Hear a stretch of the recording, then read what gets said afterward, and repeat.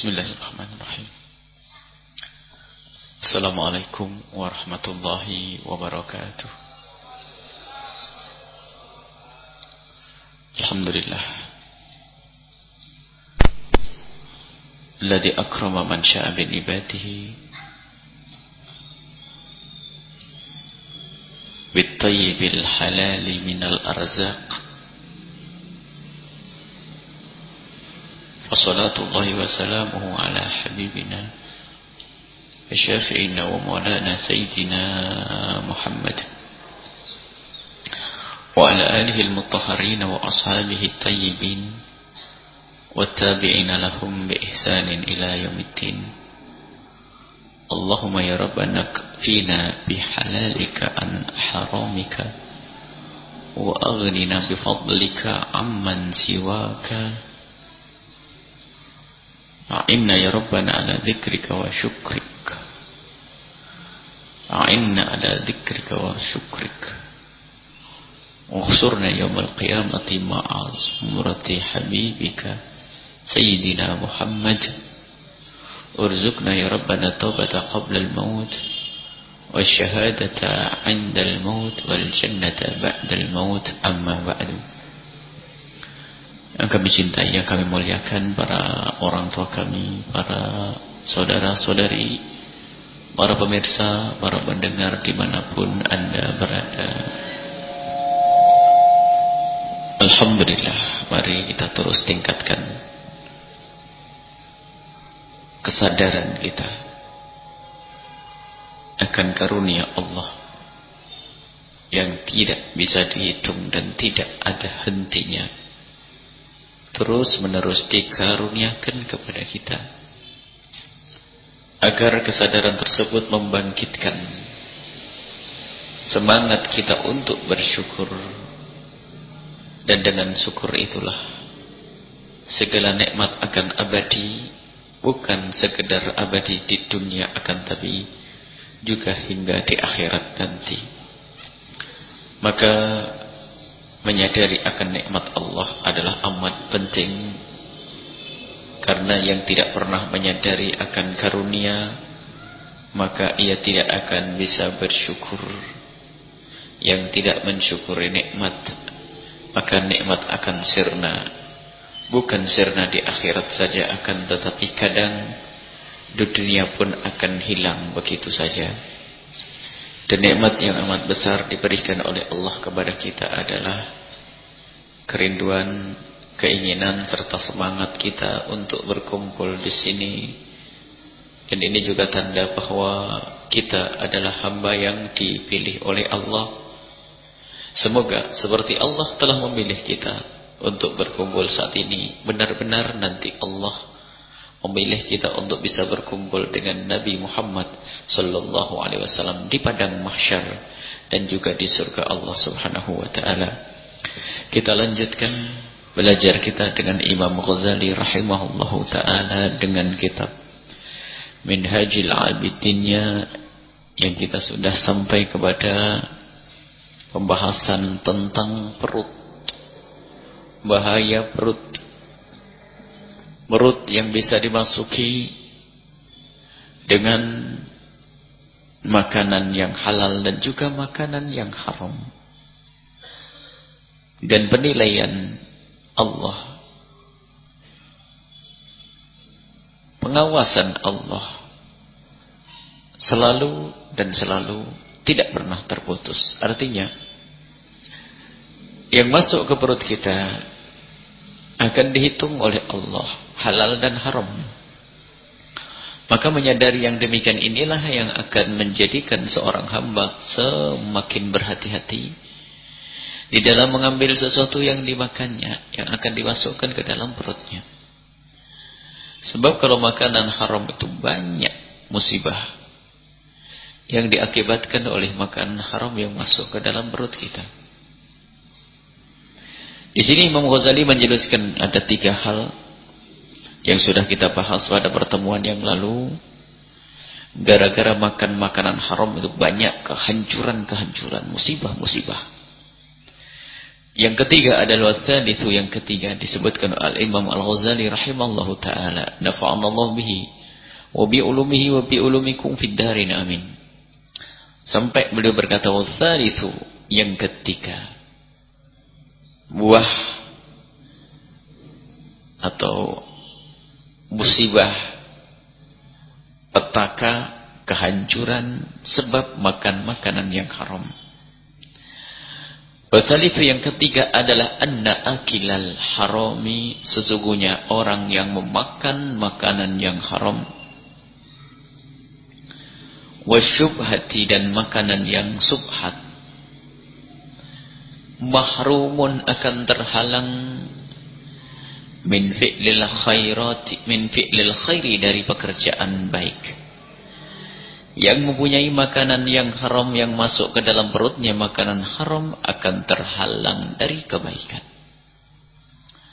Wa in ittafaqa lahu fi'lu khairin, kalau bisa dia tepat, kok diberi oleh Allah kesempatan melakukan kebaikan misalnya. Kalau seandainya orang yang makanannya biasa haram, kok suatu ketika melakukan satu kebaikan, fahuwa mardudun, maka kebaikan tersebut akan ditolak oleh Allah Subhanahu wa taala. Mardudun alaihi, dikembalikan, tidak terima. Ghairu maqbulin minhu, dan tidak diterima. Allah, makanan haram. Fa idzan, kalau begitu, la yakunu lahu min dzalika illa al-'ana'u wal kaddu wasyughlul waqti. Maka bagi orang yang beribadah dari orang yang makanannya haram, ibadahnya banyak, maka ternyata tidak diterima oleh Allah, bahkan ibadah tersebut tidak didapat oleh hamba yang makan haram kecuali capeknya saja, illal ana, capek, wal kad, susah payah, wasyughlul waqt, menghabiskan waktu. Allah. Qala sallallahu alaihi wasallam, Nabi sallallahu alaihi wasallam bersabda, kam min qa'imin laisa lahu min qiyamihi illa as-sahar, wa kam min sha'imin laisa lahu min siyami illa al-ju' wad-dhama', illa al-ju' wad-dhama'. Alangkah banyaknya orang yang bangun malam, kam min qa'imin laisa lahu min qiyamihi, orang bangun malam, ratusan rakaat yang ditegakkan di tengah malam, yang kadang dibarengi dengan derai air mata. Ternyata itu semua palsu dan dusta. Ia tidak mendapatkan apa-apa kecuali mendapatkan as-sahar, meleknya mata, begadang tok, nggak ada nilainya. Karena makanannya yang haram, biarpun sujud yang dilakukan, rakaat yang ditegakkan, laisa lahu min siyami ilal ju' wal 'atab wad-dhama'u. Dan ia pun di saat berpuasa di siang hari enggak mendapatkan apa-apa kecuali lapar dan dahaga. Sungguh merugi orang yang tidak memperdulikan makanannya. Makanan yang haram, baik haram dzati atau haram 'aridi. Haram dzati adalah daging-daging babi, bangkai-bangkai, itu adalah hadatnya memang haram. 'Aridi adalah barangnya barang haram, tapi kita ambil dengan cara yang, barangnya barang halal, tapi kita ambil dengan cara yang haram. Yang namanya ketela dan nasi halal, cuman kita mencuri, haram. Jadi kalau makanan yang haram itu ternyata menjadikan orang susah berbuat baik. Man akalal halal, kalau orang makan makanan yang halal, susah. Kalau orang makan makanan yang haram, susah melakukan kebaikan. Man akalal halal, ata'at jawarihuhu sya'am abah. Nabi menjelaskan, kalau orang membiasakan membersihkan makanannya, selalu dan selalu berusaha untuk makan makanan yang halal, maka anggota tubuhnya, mau tidak mau, akan menjadi patuh dan tunduk kepada Allah Subhanahu wa ta'ala. Begitu sebaliknya.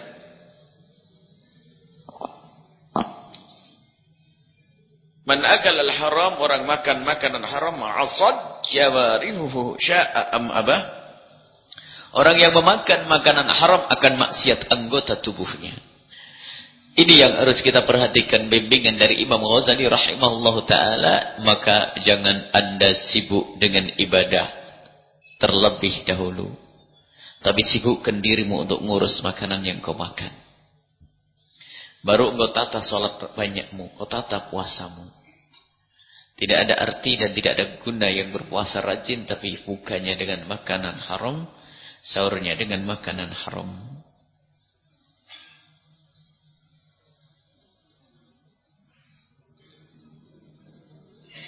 Wa an Ibnu Abbas radhiyallahu anhuma, diriwayatkan dari Sayyidina Abdullah bin Abbas radhiyallahu anhuma, la yaqbalu Allahu salatan mri'in, Allah tidak menerima salatnya seseorang fi jawfihi haram, di dalam perutnya ada makanan yang haram.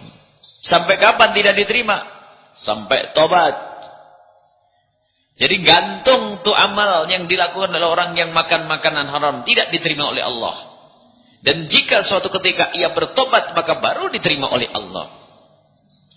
Ada orang mengambil makan dari hasil curian, pergi ke masjid sholat tahajud, maka ketahuilah sholatnya tidak diterima. Sampai kapan? Sampai tobat. Tobatnya bagaimana? Mengembalikan kepada yang berhak. Setelah mengembalikan kepada yang berhak, saat itulah baru diterima amal baiknya. Dan sungguh rugi. Maka rajinlah kita untuk meneliti pekerjaan kita. Karena pekerjaan yang haram adalah membuahkan hasil yang haram, dan hasil yang haram yang dimakan oleh seorang hamba akan menjadikan hamba tersebut diterhinakan. Susah melakukan kebaikan. Dan tidak diterima ibadahnya oleh Allah Subhanahu wa taala. Dan sungguh para kekasih Allah, luar biasa urusan makan. Ada sebagian mereka yang diberi oleh Allah karunia harta melimpah, akan tapi ia ragu. Jangan-jangan ada haknya fakir miskin yang ada di hartaku. Makanya ia lebih memilih rerumputan yang tumbuh di rawa-rawa. Sehingga mengambil daun-daun yang diambil dari yang pasti halalnya. Sampai derajat semacam itu. Padahal dia punya daging, punya sapi dan sebagainya. Artinya melatih diri kita untuk takut dari yang haram ini wajib. Agar kita bisa diterima amal kita oleh Allah. Yang tidak peduli dengan itu semuanya, maka ia akan menemukan kerugian yang tiada taranya. Dan dia akan menyesal di saat orang menyesal tidak berguna lagi. Di akhirat tidak ada penyesalan, tidak ada gunanya nyesal. Kalau orang menyesal hari ini masih berguna. Menyesal hari ini berguna, yaitu bertobat untuk kembali kepada Allah. Tapi nanti saat penyesalan tidak ada guna lagi, yaitu di hari kiamat. Alangkah sengsaranya dan ruginya orang tersebut. Baik ini dari makanan yang haram, dan betul. Makanya sebagian para sholihin, orang-orang soleh itu menjaga makanannya, termasuk anak buahnya. Santrinya pun diupayakan untuk makan makanan yang halal. Sehingga kalau ada seorang santri makan makanan yang haram tuh, gurunya tuh capek ngajarinya. Kenapa? Ia telah membuat benteng pada dirinya sendiri, yaitu tidak bisa manfaat ilmunya.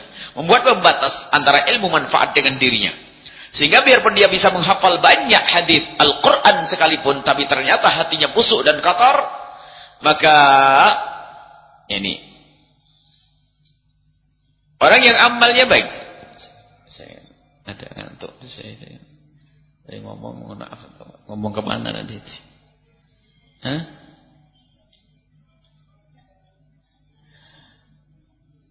Kalau seorang amalnya sebanyak apapun, ibadahnya banyak, tapi lupa yang dimakan adalah makanan yang haram, atau tidak mencermati yang dimakan, maka sungguh dia sangat rugi, tidak diterima oleh Allah Subhanahu wa taala.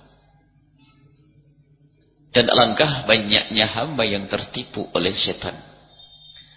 Oleh setan ditipu, yaitu diiming-iming, ditiupkan di telinganya ibadah. Sehingga tergugahlah semangatnya. Ia memperbanyak sholatnya, memperbanyak puasanya. Tapi oleh setan ditutup kupingnya dari mendengar larangan makan haram. Sehingga ia terbuka matanya untuk beribadah, tapi tidak sadar dia pun makan dengan makanan yang haram. Mungkin umrah pun tidak sadar kalau dia umrah dengan barang yang haram. Mau kemana? Mau kemana dia? Dengan makanan yang haram akan terhalang, maka harus hati-hati. Dan hati-hati, jangan sampai kita itu makan makanan yang haram sehingga secara ma'nawi itu akan menjadikan orang malas beribadah. Kalau tiba-tiba kita malas beribadah, kita koreksi apa yang kita makan hari ini. Apa yang kita makan minggu ini. Jadi kalau orang makanan yang haram itu susah ibadah. Maka yang sekarang lagi susah ibadah, tanya dulu deh, jangan-jangan makannya apa ini. Sebab kalau makanan yang halal bersih akan menjadikan dia giat ibadah. Tapi ingat juga, jangan semua yang giat ibadah itu lalu terlena. Jangan dipikir aman, selamat masuk surga. Oh, alhamdulillah. Berarti saya ini insyaallah makanan saya halal nih. Buktinya saya rajin ngaji terus nih. Oh jangan, belum tentu. Sebab setan juga membisikkan sesuatu di telingamu. Bahwasanya apa? Ayo ibadah masuk surga, ibadah masuk surga. Lupa warisan rebutan belum beres. Makan makanan haram tidak sadar. Allah, luar biasa setan itu. Kata Imam Ghazali dalam Muqaddimah Bidayatul Hidayahnya, kadang yang mengajak melakukan kebaikan itu adalah dari bangsa iblis, syaitan yang membisikkan kepada kita untuk kita peduli dengan amal-amal baik, tapi kita pada sisi lain juga agak lupa kepada meninggalkan keharuman. Maka yuk saat ini dan untuk sampai kepada kehalalan yang sesungguhnya syaratnya sederhana. Jangan sampai kita tamak, biasakan dengan sederhana. Syaratnya sederhana, yaitu sederhana. Yaitu membiasakan dengan ala kadarnya, apa adanya yang Allah berikan kepada kita, itu kita nikmati. Baju yang penting menutup aurat, rumah yang penting bisa menjaga kehormatan keluarga kita, dan terhindar dari terik matahari dan hujan. Maka itu adalah rumah kemuliaan yang penting halal. Sekarang orang tidak peduli dengan apa yang dibangun, rumahnya pun dibangun dengan yang haram. Mau kemana? Sujud di tempat tersebut pun sujud yang tidak diterima oleh Allah. Dan sungguh merugi orang yang tidak peduli dengan makanan yang halal. Tidak menjauhi dari makanan yang haram. Itu yang haram. Semoga Allah membantu kita untuk menjauhkan diri kita dari yang haram. Berat memang. Tapi harus tahu yang haram tetap haram. Yuk sekarang kita koreksi kerjaan di mana kita saat ini. Dan jangan ragu, Allah yang maha kuasa dan maha kaya tidak butuh dengan harta kita.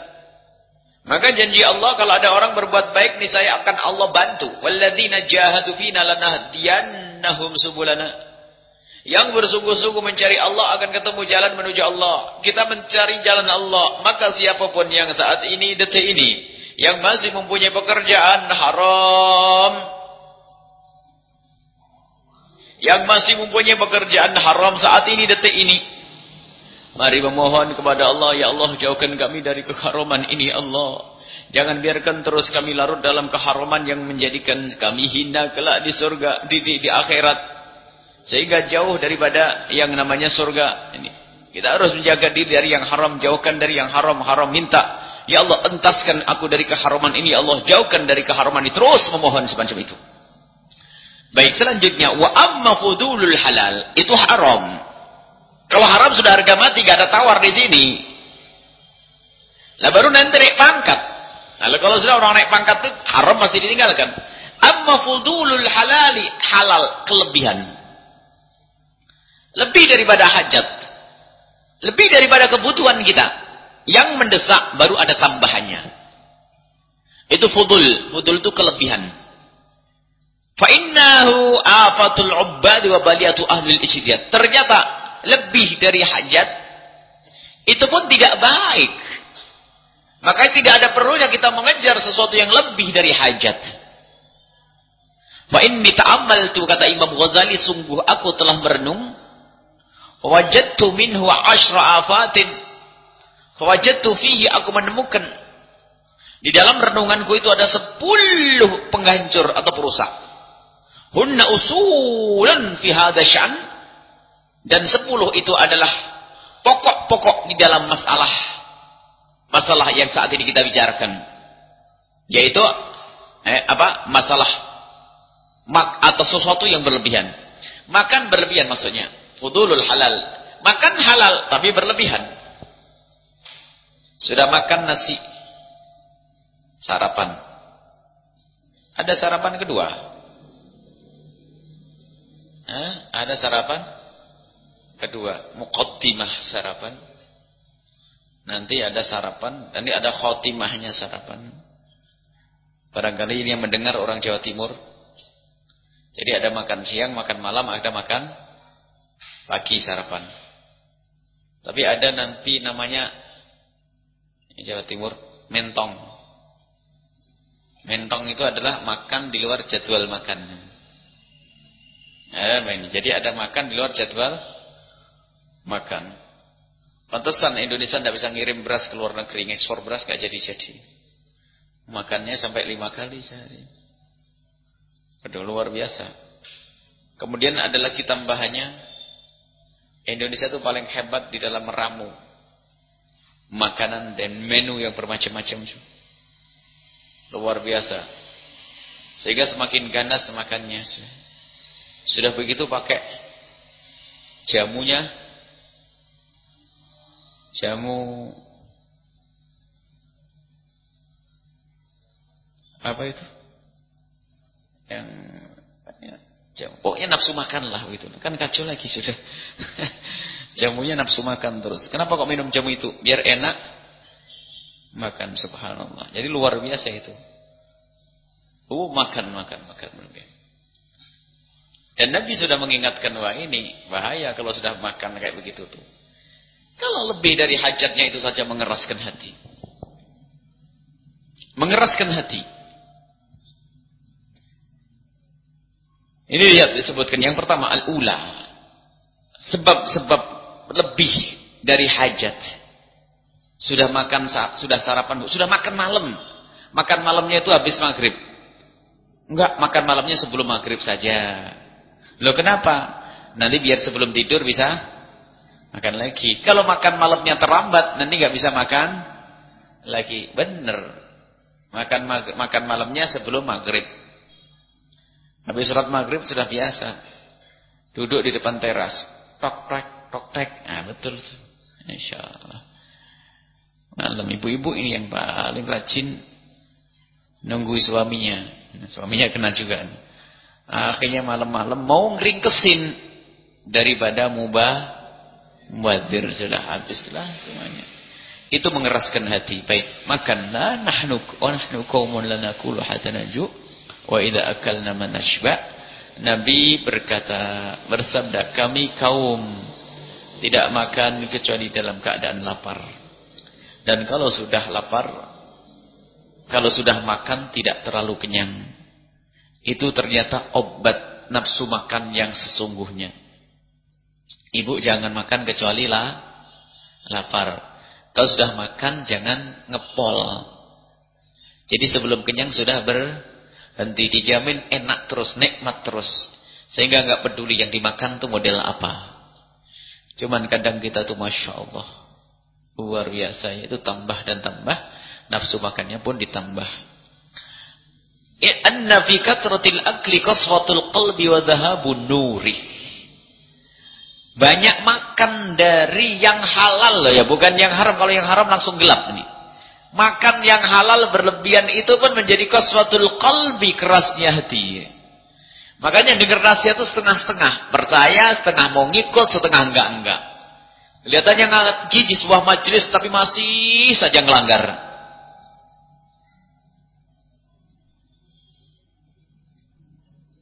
Hatinya keras, enggak sadar dengan nasihat. Wadhahabun nurihi, nur cahaya batinnya sudah enggak ada.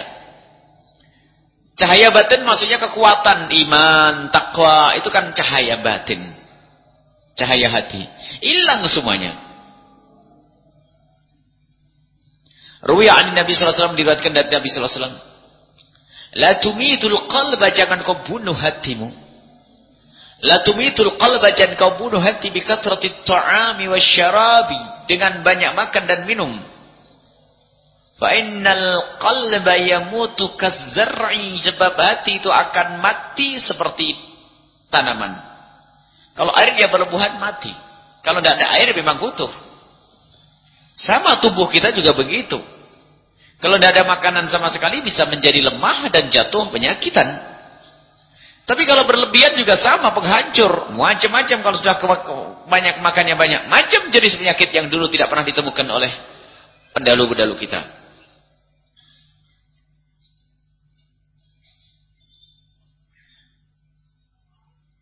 Kazar'i seperti tanaman idza kathura 'alaihi al-ma'u jika kebanyakan air. Walaqad syabbah bidzalika ba'dhu shalihin telah menyerupakan sebagian orang soleh bi annal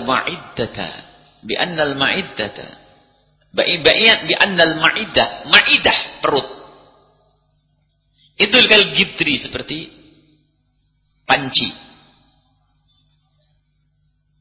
tahdal gidri taqli di bawah hati mendidih. Perut itu di bawah hati mendidih. Jadi di bawah hati mendidih. Ada sesuatu yang mendidih di bawahnya hati di atasnya. Perutnya ini yang mendidih. Coba. Nah, kalau airnya bersih, maka tidak akan merusak yang ada di atasnya. Tapi kalau airnya kotor, akan nguap ke atas juga kotor. Wal bukharu yartafi'u ilaihi, maka ada asap yang terangkat kena hati. Fa kasratul bukhar, nah ini.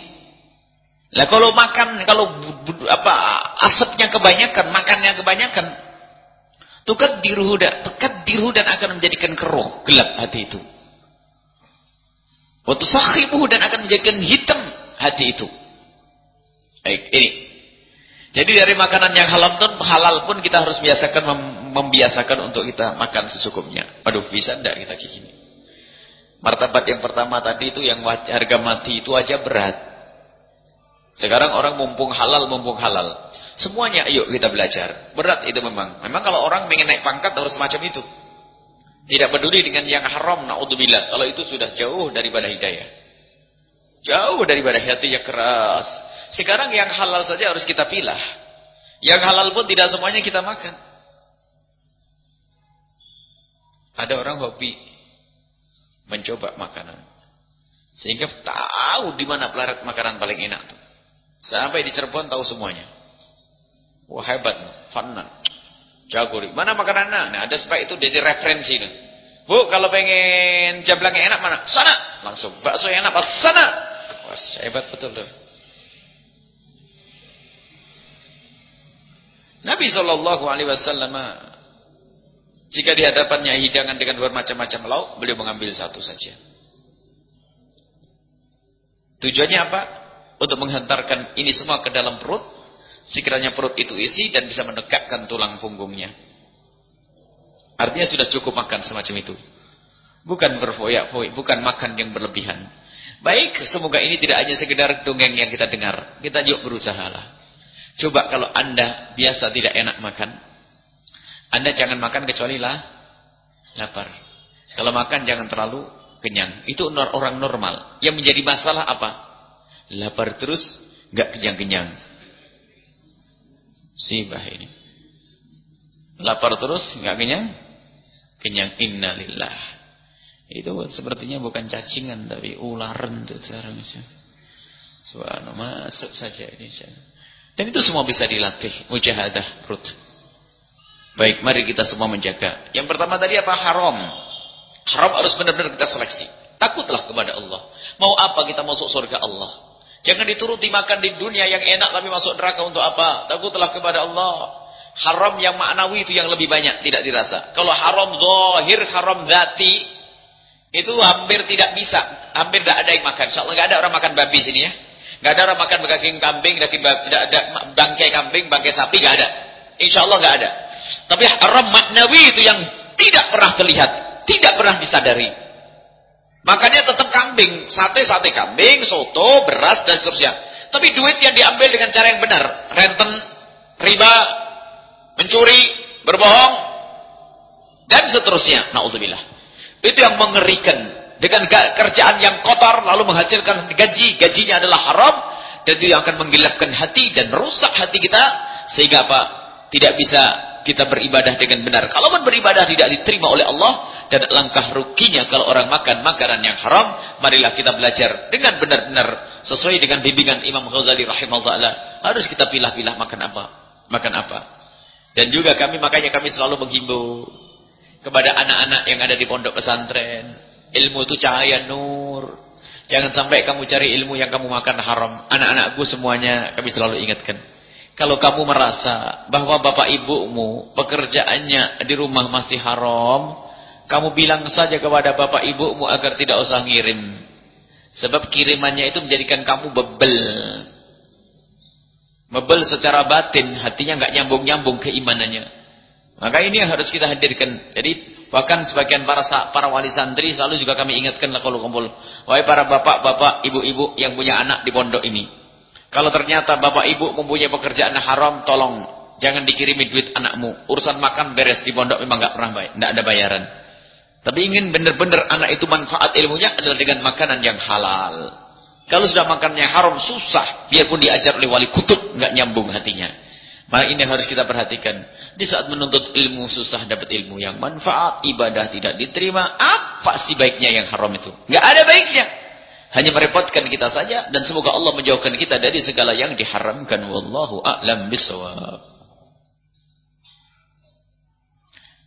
Seorang wanita, seorang anak gadis disuruh ibundanya menikah dengan seorang laki-laki. Kemudian ia menolak, tidak mau, alasannya masih kecil, umur 12 tahun. Belum siap lahir batin. Tapi ibunya maksa terus. Gimana solusinya biar ibu kita paham kondisi kita dan kita enggak durhaka sama orang tua? Wahai para orang tua, ada memang dua model orang tua yang enggak benar. Yang pertama adalah kalau menikahkan putrinya itu tidak dihimbau, tidak dengan kemauan dan kesadarannya, sehingga masih kecil dipaksa untuk menikah. Itu adalah juga dzulum, keharaman, nggak boleh. Karena tidak ada tanda-tanda keinginan untuk menikah. Mungkin seorang wanita tidak mau menikah karena sudah merasa cukup dekat kepada Allah dengan ibadah. Jangan dipaksa untuk menikah.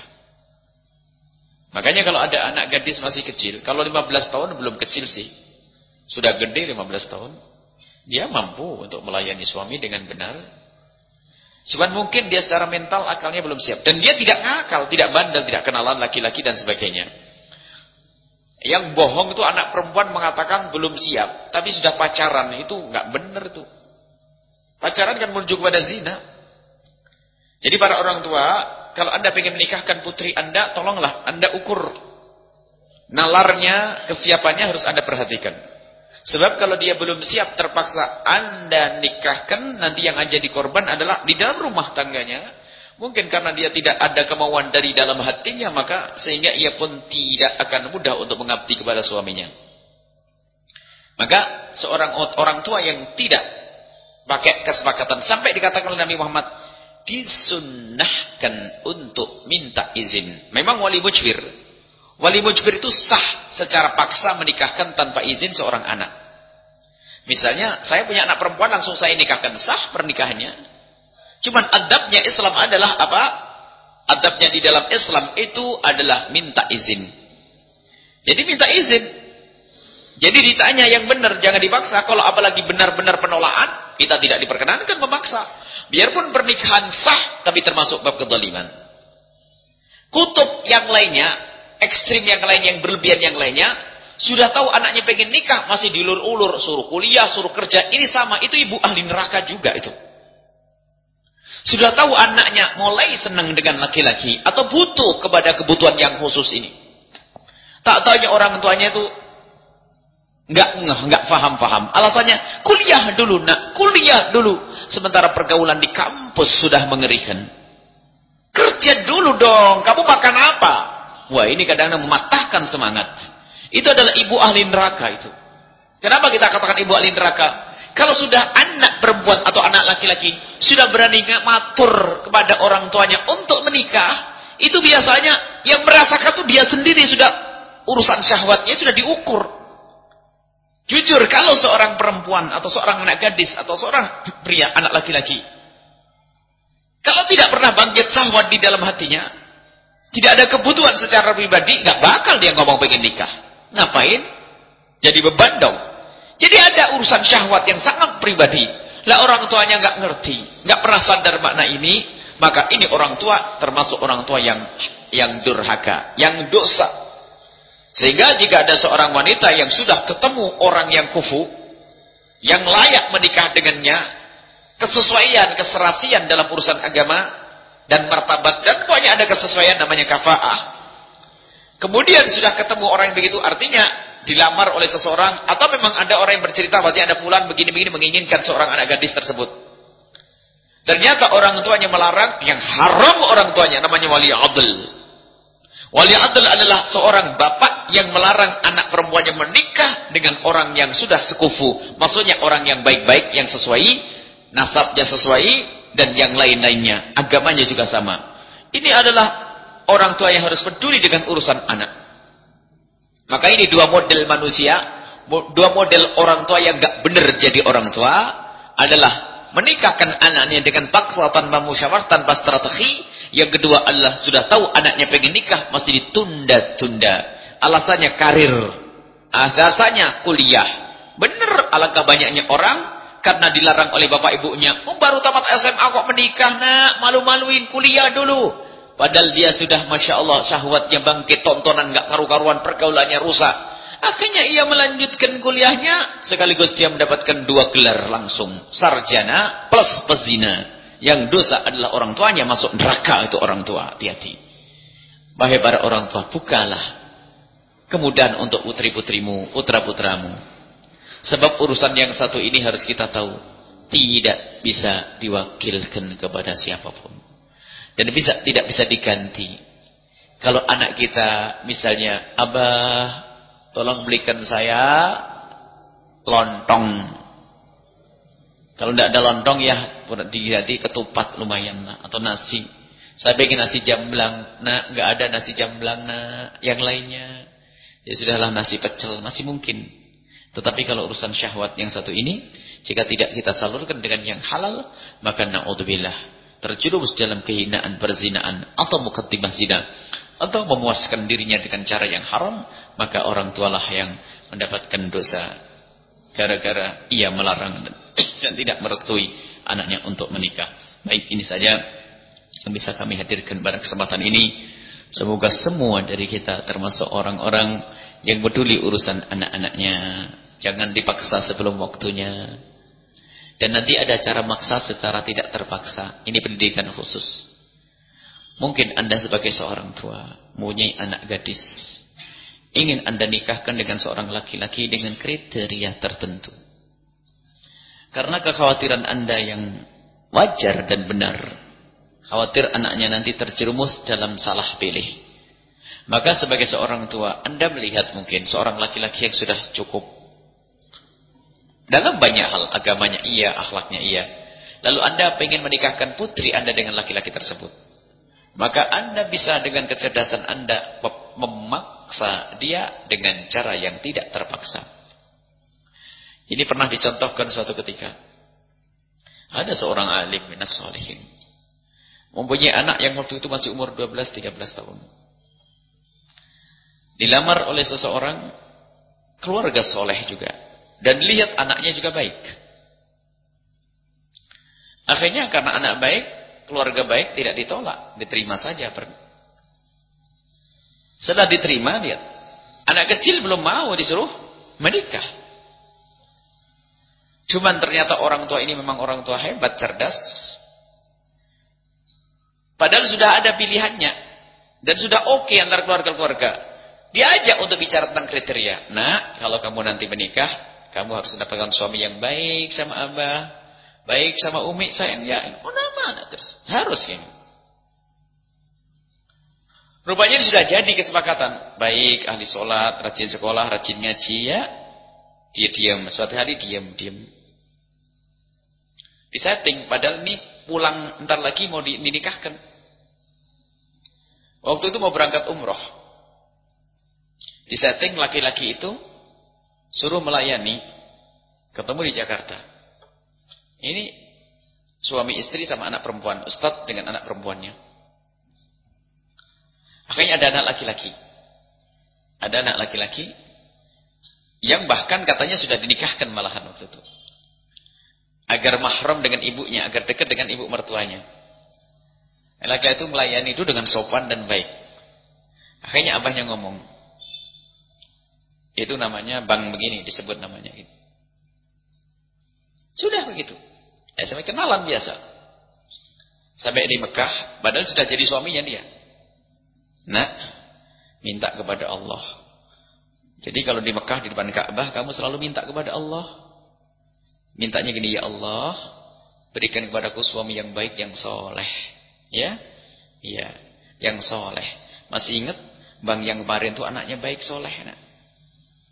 Ya Allah, beri anak yang beri suami yang soleh. Kebayang yang kemarin sesaat terlintas. Beri suami yang soleh. Umroh ini diajari untuk punya suami yang soleh. Dan kebayang orang soleh yang ceritakan. Dan ibunya selalu cerita tanpa sengaja. Oh, anak itu baik, anaknya soleh, begini-begini.